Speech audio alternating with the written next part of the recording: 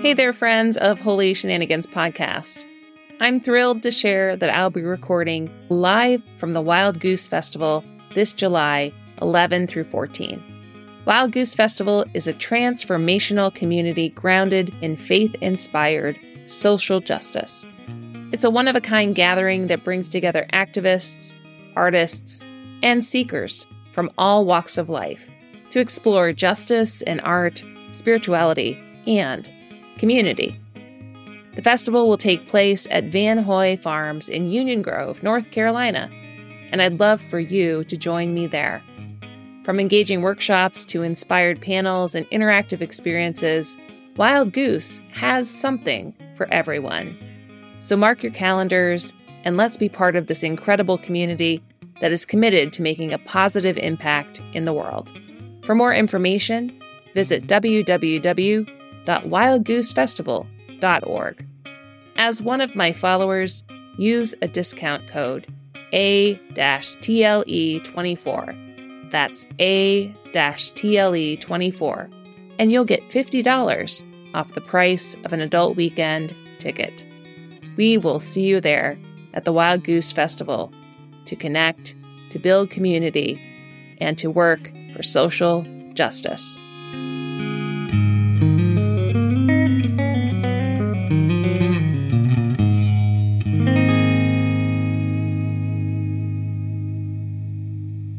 Hi, Tara here.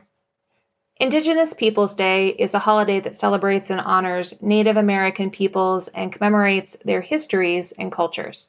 It is celebrated across the United States on the second Monday in October and is an official city and state holiday in various locations. It began as a counter-celebration held on the same day as the U.S. federal holiday of Columbus Day and is becoming a means of teaching Native American history while working to dismantle colonialism. Author Dr. Debbie Reese, tribally enrolled as Nambe Pueblo, says this: in fact, if you think about it, every children's book that is set on this continent, that book is set on what used to be native lands. If we hold that fact front and center every time we pick up a book that is set on this continent, how might that change how we view children's literature? How might that shape that literature as we move into the future? I don't know. It's hard to think about, but I want to think about it. I think we should think about it. To listen to Dr. Debbie Reese's lecture that includes this quote, go to www.pbswisconsin.org.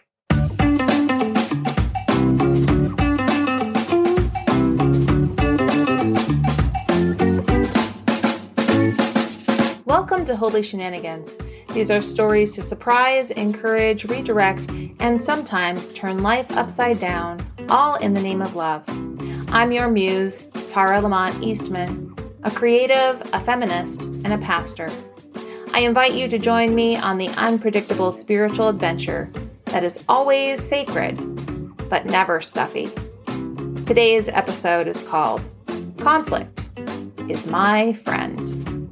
This week's Bible story finds Jesus once more in a battle of wits with the religious leaders of the day. They are so determined to discredit Jesus that in this argument they give up on religious or theological questions and take a turn to everyone's favorite hot topic, taxes. As you might figure, the people questioning Jesus don't really care to learn the answer to their question about taxes. But it is their hope that Jesus' answer will give them legal grounds to discredit him and get him in trouble with the ruling powers of Rome. I imagine they expect Jesus to say, don't pay taxes, or something that rebels against the law of the day. But Jesus, wise to their scheming, flips the script of their question. They try to trap him, but Jesus asks them, whose picture is on this money? And they respond, the emperor. So Jesus says, give the emperor the things that are his, give God the things that are God's. In this story, we have an example of something called dualistic thinking. So dualistic thinking is a way that some people think and act that focuses on us versus them. It brings people who think this way the internal comfort to know that they are part of an inner circle. They feel reassured that their thoughts are the correct ones and feel vindicated that they are right and others are wrong. In this debate, Jesus' response refutes the religious leaders that are trying to trap him. Jesus calls them out on their bias and their dualistic thinking. To read more about this story, check out Matthew 22, verses 15 through 22.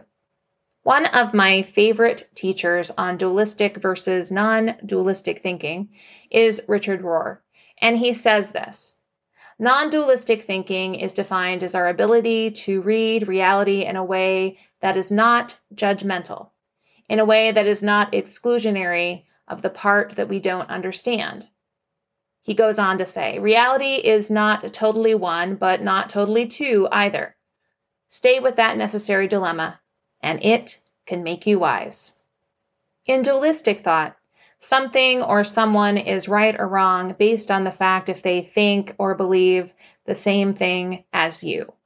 In non-dualistic thought, the fact that we don't know all the answers is central. As Shakespeare said, nothing is either good or bad, but thinking makes it so.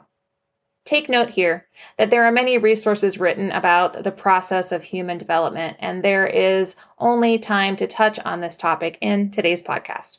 But as I think about this Jesus story and about the human process of growth from immature dualistic black or white thought to mature non-dualistic lots of gray thinking, I'm reminded of a story from my own life.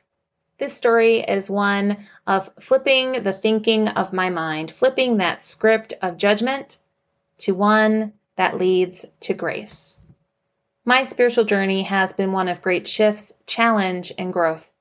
Even as I share these personal stories with you today, I admit that I don't have all the answers. What I do have are my authentic experiences of how a shift from judgment to grace has impacted my life. Our environment and upbringing impacts our thinking and perspectives greatly, some for good and some not for good. There are many things I'm grateful for in my youth: loving parents, a deep connection to a faith community, and encouragement to learn and read and read and read some more.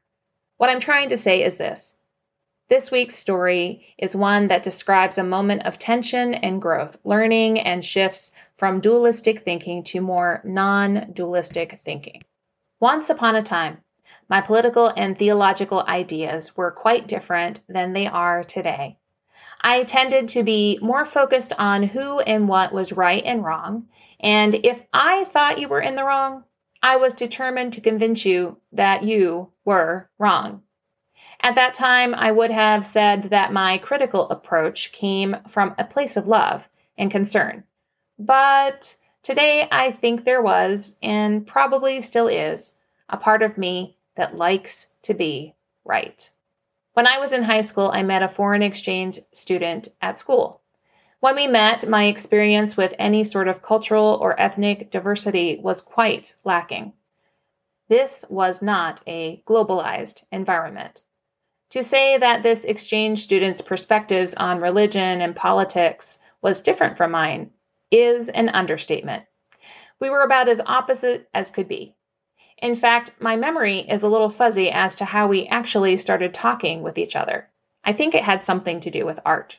Besides the fact that there are about only 100 students in each class at this rural high school, it might have been something as simple as a statistical possibility that we started to talk. But if you know anything about me from listening to this podcast so far, I think holy shenanigans might have had something to do with it.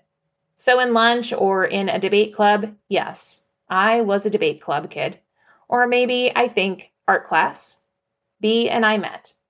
And though it might sound odd to imagine 16 or 17-year-olds having such conversations, we talked about things like the sanctity of life, atheism, belief in God, favorite artists, writers, and more. Like I said, I was a nerdy debate, art, and religion kid. While we usually kept our debates to a civil low roar, there were times that things would get heated, when I felt my point was not being accepted as gospel truth. I wanted to be right, but so did my friend. So we were caught in the tension of various perspectives that seemed a world apart. One day, B asked me a rather unexpected question. It was not about politics, religion, or philosophy. B asked me to go to the prom with him. What? Wait a minute. While you might expect my answer to be a resounding no, I said yes. We dressed up, we danced, we had our photo taken that historically marks this odd couple moment. We even went to an after-prom party at his exchange host's home. Did we debate and argue at the prom? Yes. Did we still have fun together? Yes. Did we have a romance for the ages? No. What I did receive from this relationship with someone so different from me was a lesson in friendship, listening, and a primer on how to take a few steps towards non-dualistic thinking. Through this international friendship, I learned that different is not good or bad. Different is just different. Thanks to B for this lesson. Thanks for being a good friend. Thank you for taking me to prom. I have a few Holy Shenanigans questions for you this week. Can you think of a time that you were caught in the tension of bad or good or dualistic thought? What did you do to resolve that tension? Have you ever come to the place of Shakespeare's "Nothing is either good or bad, but thinking makes it so"? How has conflict been good? How has conflict been a good friend? Epilogue on this real-life story. Many years after B went home to Europe, I found myself reflecting on our friendship. Deep down, I had a sense of guilt at how aggressive I had been in our debates. How might I have felt if someone had judged me so harshly? This friendship had been a gift of grace. He asked me to be his friend. He took me to prom, and I wanted the chance to tell him I was grateful for him being in my life. Through the powers of social media, I had the opportunity to reconnect with him and to write him and to say our friendship had been important to me, that I was sorry if I'd been hurtful. He said this: "I think people should argue. It's a good way of challenging your own beliefs by talking to someone who has another view. This is quite true. Hey B, let's keep talking." This week's poem, Conflict, My Friend. Conflict can be a friend. What do I think? How do I think? Someone might think something different than me. Someone thinks something different than me. Someone thinks differently. What do you think? How do you think? I might think something different than you. I think something different than you. I think differently. Thanks to conflict. Thanks to senior prom. Thanks to B. Conflict is a friend if we listen. My name is Tara, and this is Holy Shenanigans. Thank you for joining me for this episode of unpredictable spiritual adventure that is always sacred, but never stuffy. Until next time, may your debates help you to learn. May you be okay knowing we don't have all the answers. May conflict surprise you with new friendships that enrich the holy shenanigans of your amazing life.